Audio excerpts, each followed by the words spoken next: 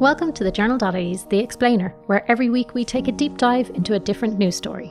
I'm Sinead O'Carroll, and this week, how effectively is the state communicating to the public about the coronavirus? So, pub quiz time, well actually Zoom quiz time is probably more appropriate. Who is Ireland's Chief Medical Officer? Now cast your mind back to a couple of years ago. Would you have known that answer then? Probably not. But now there are a whole bunch of people who have become household names because of this pandemic. Tony Holohan is obviously one of them, and he's been joined by immunologists, virologists, infectious disease experts, health correspondents, because the public is tuning into news like it never has before. And a huge part of that news cycle is the Department of Health's evening briefing. It is streamed live on RT News Now and across lots of social media platforms. There we are given details about the death toll from COVID-19 as well as other grim realities of this terrible virus. It is horrific but also compelling viewing. Today we wanted to pull back the curtain a little for our readers to show you how these press conferences work. To do that, I'll be speaking with two reporters from our newsroom who have attended these briefings most often, Michelle Hennessy and Conal Thomas. We'll also be joined by Deirdre Waldron, partner at Fusion PR, who is going to look at how the state is communicating during this crisis. Conal, I'm going to begin with you. Can you just give me a kind of rundown of what exactly these briefings are, what's the purpose of them, and when do they happen? Sure, Sinead. So basically what happens is they're pretty much every weekday night, Monday to Friday. Sometimes, depending on the circumstances, they'll hold them on Saturdays or Sundays. What happens is they generally take place about 5:30, 6 p.m. every evening in the Department of Health on Baggot Street. And what that involves is basically we'll get the notification of these briefings around 2:30, 3 from the department, and then we'll go along, and that is where we get the update on the latest figures for coronavirus cases in Ireland, as well as the latest figures for the deaths. Obviously, sadly, that has kind of gone up since the first briefing.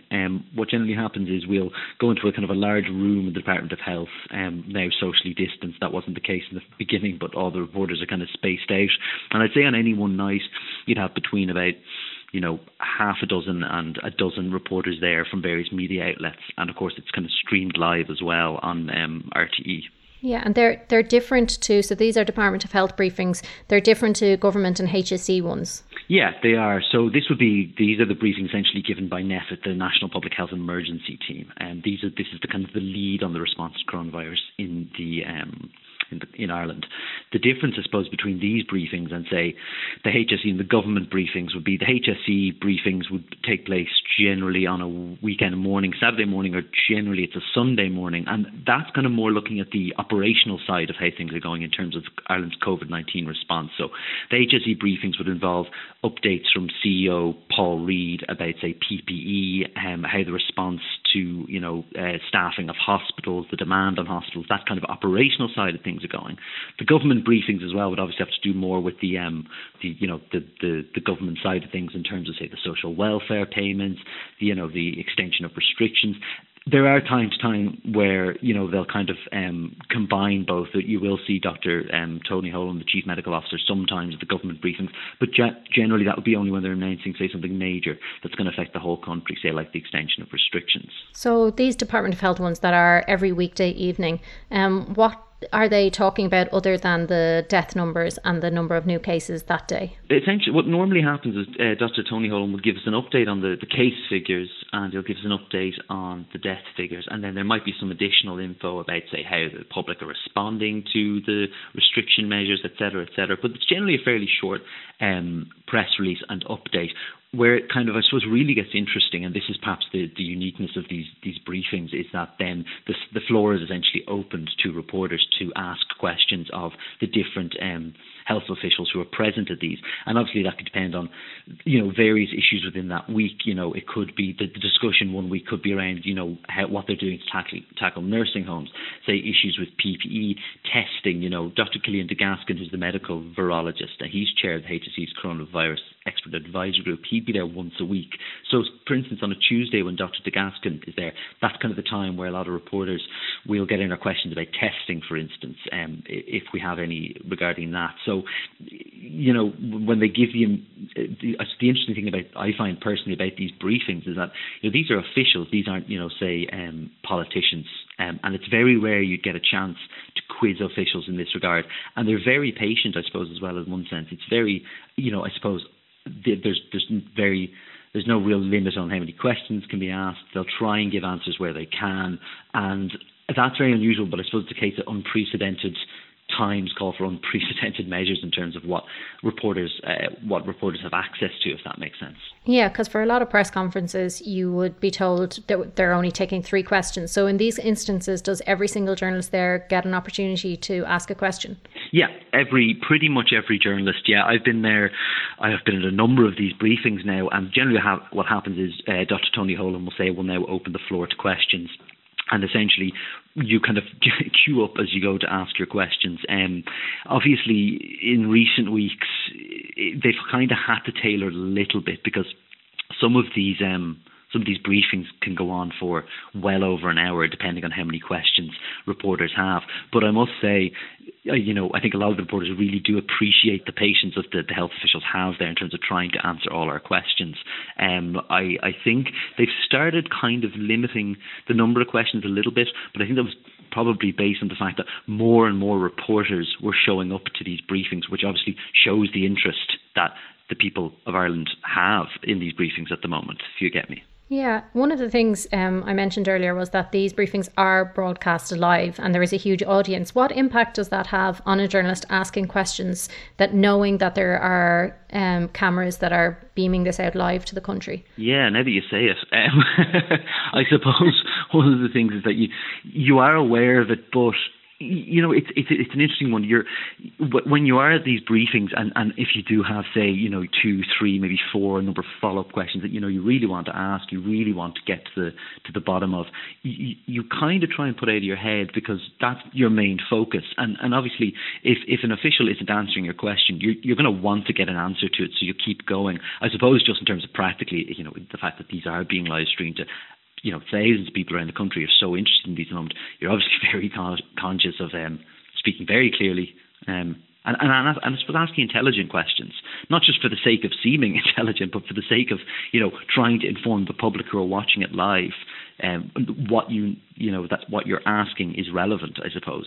So speaking clearly is an important one. I remember a couple of weeks ago, Dr. Colm Henry couldn't hear me, neither could Tony, and I felt a little embarrassed. They have to clarify they couldn't hear me. And someone who's a bit deaf myself, I thought, oh God, I really need to kind of speak a bit louder at these things. But it's kind of all practice, I suppose.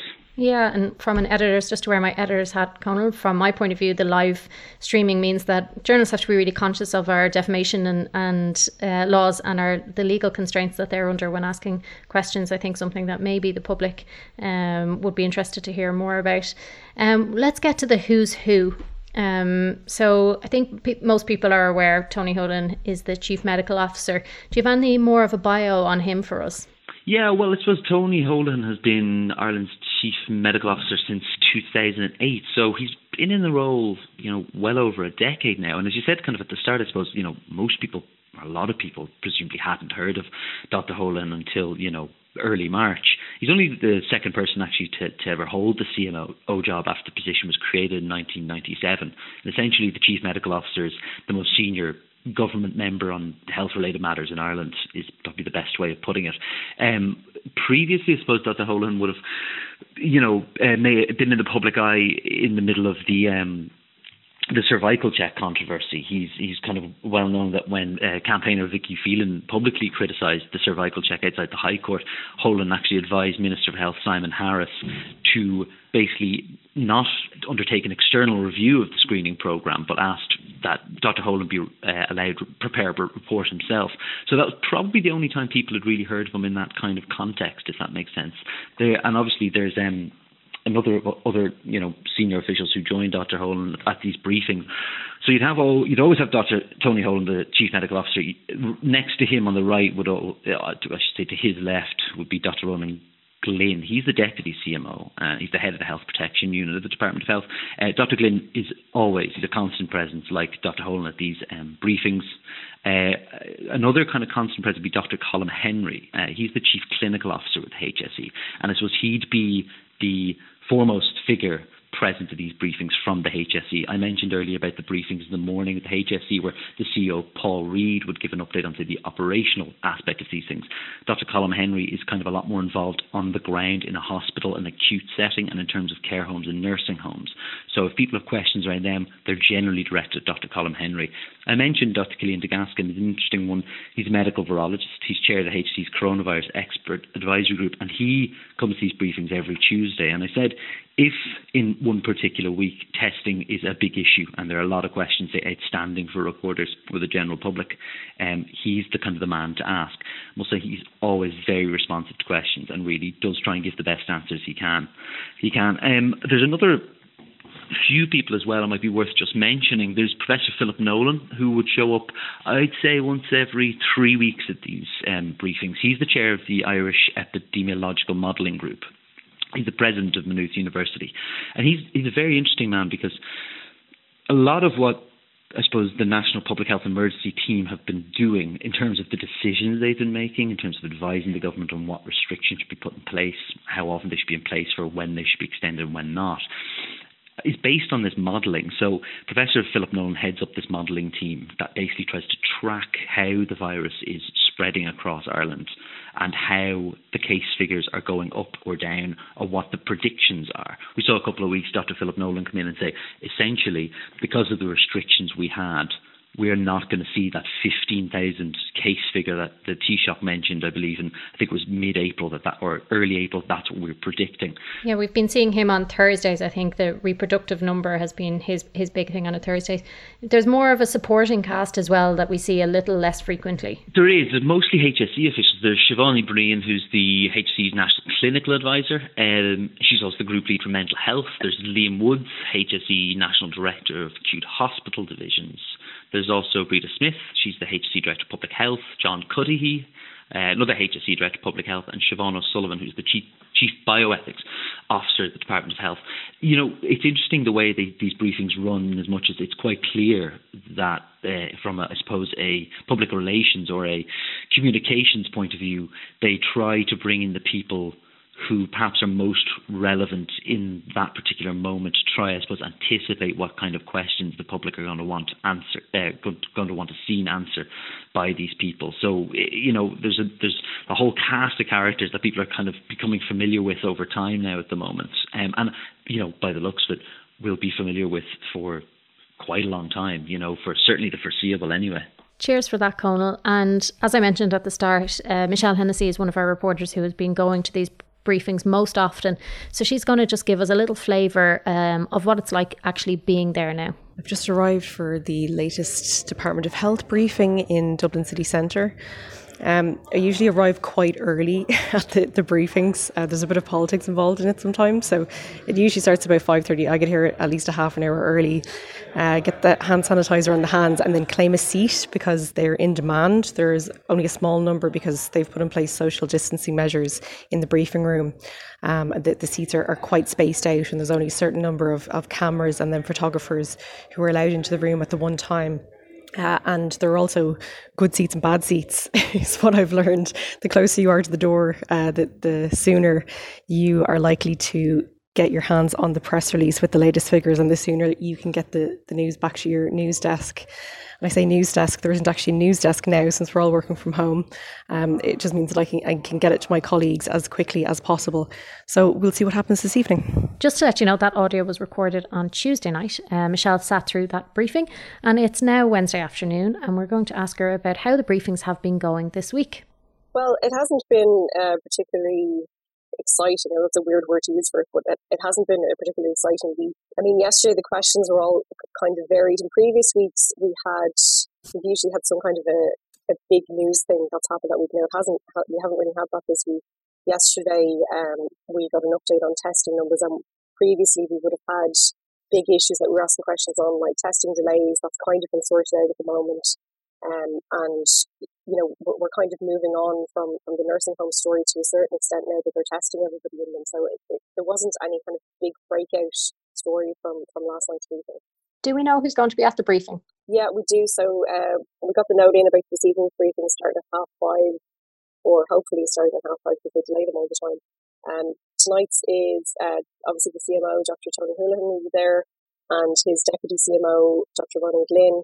We'll also have Dr. Maureen Ryan from HICWA, because they were asked by the Minister for Health to do an assessment of all the tests that are available. I presume to see whether the current way that we're testing is the best way to do it. It's the gold standard, as been described by the WHO, that we're doing at the moment. And also to look into antibody testing to test for immunity. You can hear Michelle every evening asking questions of Tony Holohan and co. If you tune into those health briefings, they're usually at 5:30, and they're usually on RT News Now and streamed on Twitter by the Department of Health as well. We're going to now go to Deirdre Waldron, who is a partner at Fusion PR, who specialise in crisis communications for their clients. Deirdre, my first question I wanted to ask you is this crisis communications? Are we in the middle of a crisis for the state? Yeah, I think it's textbook crisis PR and crisis communications, because what we have here is it's changing daily, and we're talking about the government and their reaction. It's even if things go on an even keel, until we find a solution to this virus and an antidote to it, we're still going to be in crisis mode, because you never know what's going to come around the corner and what the escalation is. A big part of crisis communications is preparing for the escalation. Okay, we've sorted A out, but what happens if B, C or D happens? And we have to be prepared for that. So for me, if it was my client, I'd be advising them to stay in on crisis mode, you know. If we're looking at, say, the Department of Health and the HSE's approach, what would be the important elements in crisis PR that they'd have to make sure that they had examined and worked through? Yeah, sure. So I think the most important elements, and to prepare people for it, and the things that they need to work through, is preparing statements that anticipating the questions that might need to be answered.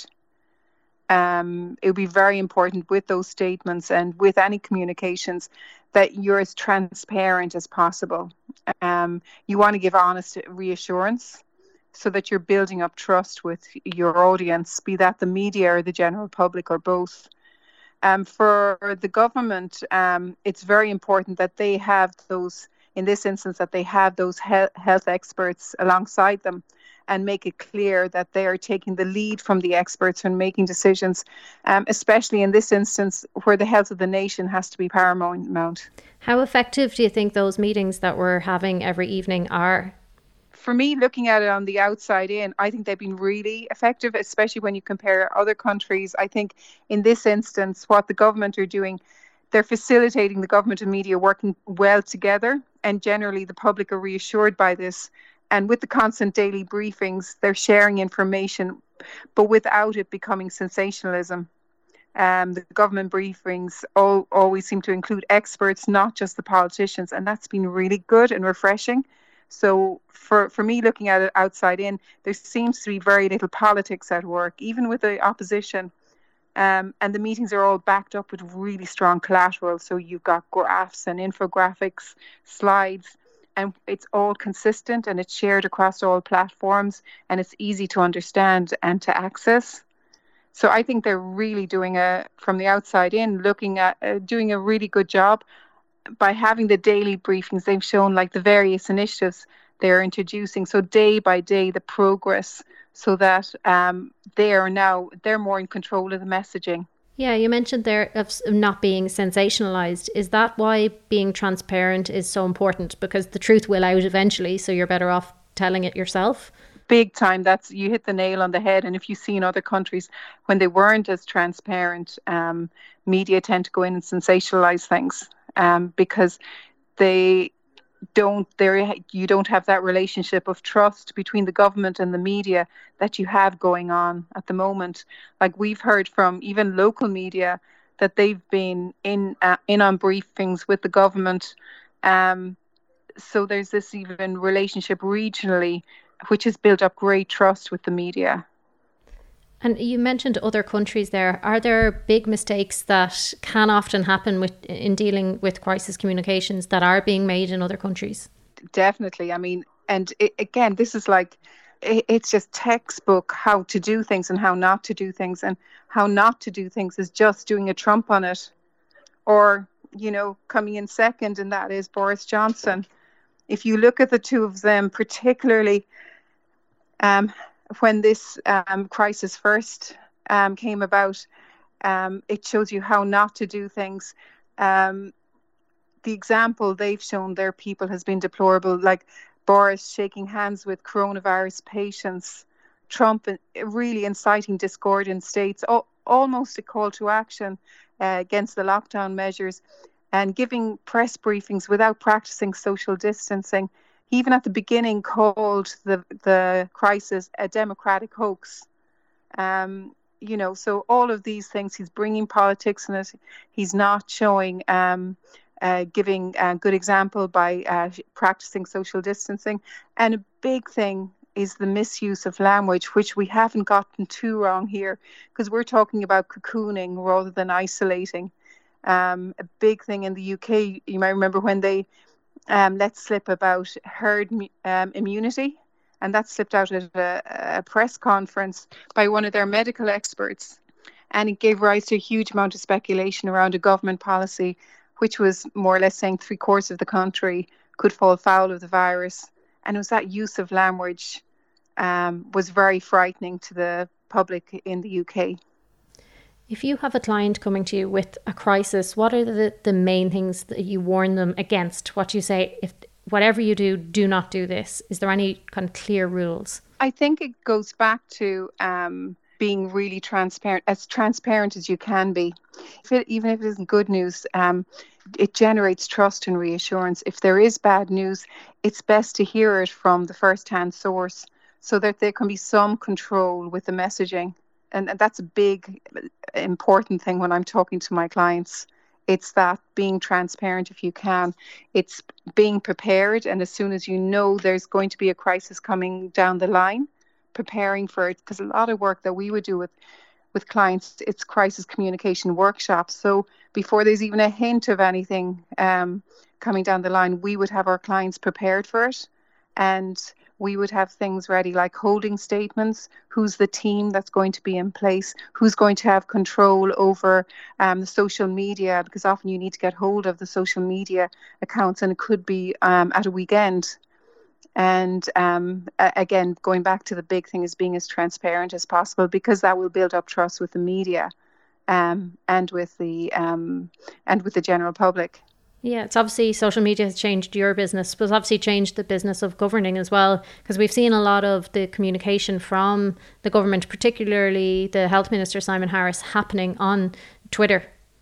Oh, big time. Like, I remember watching that, and my other half, Greg, who works in Fusion with me, and he would be more into the digital side of things than I am, but obviously all of us now are glued to our phones the whole time.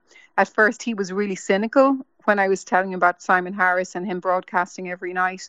But then when he looked at it, he wasn't just doing it for his own personal brand.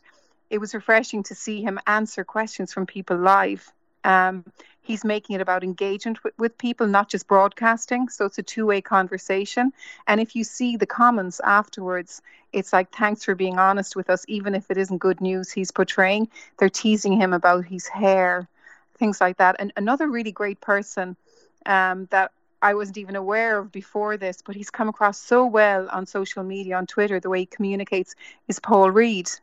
You might remember a few weeks ago, Paddy Cosgrove came out with some negativity towards Paul. And Paul has built up such a positive collateral on Twitter for being honest and being human that Twitter came to his defense in a big way. Paul replied to Paddy's negativity in an honest and transparent way and got nearly 10,000 likes. And for me, I didn't think that was bad. In the middle of a health crisis, from the CEO of a HSE to get 10,000 likes on Twitter. So the world is definitely spinning on its axis. Just before I let you go, Deirdre, in terms of other countries, we touched a little bit on the US and the UK there, but how are other countries communicating to their people? Well, Fusion are part of a European-wide network of crisis communications agencies called CCNE, and our European colleagues are telling us that looking from outside, our government have performed really well. In Spain and Italy, there is much distrust of the government and a sense that they did not act in a timely fashion, and their inactions and lack of proper briefings maybe caused such a severe peak in cases and deaths. Our colleagues in these countries also mentioned how the press did not work with government and were sensationalizing the issues rather than focusing on reporting the facts. They are also telling me that objective reporting in Italy and Spain in particular is very scarce. Panel discussions on TV lack experts and are full of politicians, and the official media is not often helping in Italy to reassure people. In Spain, the opposition are using the issues around defective PPE as ammunition against the government, whereas in Ireland, we admitted, or the government admitted, they had made mistakes in the first batch of stuff to come from China, but we forgave them straight away because they admitted there was a mistake. Whereas in Italy, you hadn't that working with the media and government that. So everyone was sensationalizing what was happening there. Countries like Austria and Belgium, Denmark and Germany, in general, my colleagues there feel that their governments acted proactively, that they communicated well to the public, and that the press worked really well in supporting the initiatives that were in place to deal with the pandemic. The government in Germany, they took a stance to be strict now with fewer mortalities, but the public didn't argue against this, and most mentioned the supports that the governments have made in keeping people in employment. Interesting thing, our Belgium colleague said that they've got a crisis communications team in place the whole time, so they ask professionals to volunteer. As soon as there's a crisis, these professionals stop what they're doing and help out the government pro bono, which I thought was interesting. So one of the colleagues I was talking to, she spends 2 days a week working with the government on crisis communications and strategic planning. The final thing was in Denmark, somebody mentioned the press briefings by ministers and the top civil servants have been happening on a daily basis for the last 6 weeks.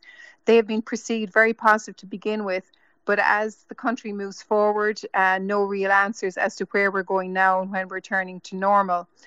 So there's some skepticism setting in now because the government aren't seen to be as proactive as they were at the beginning.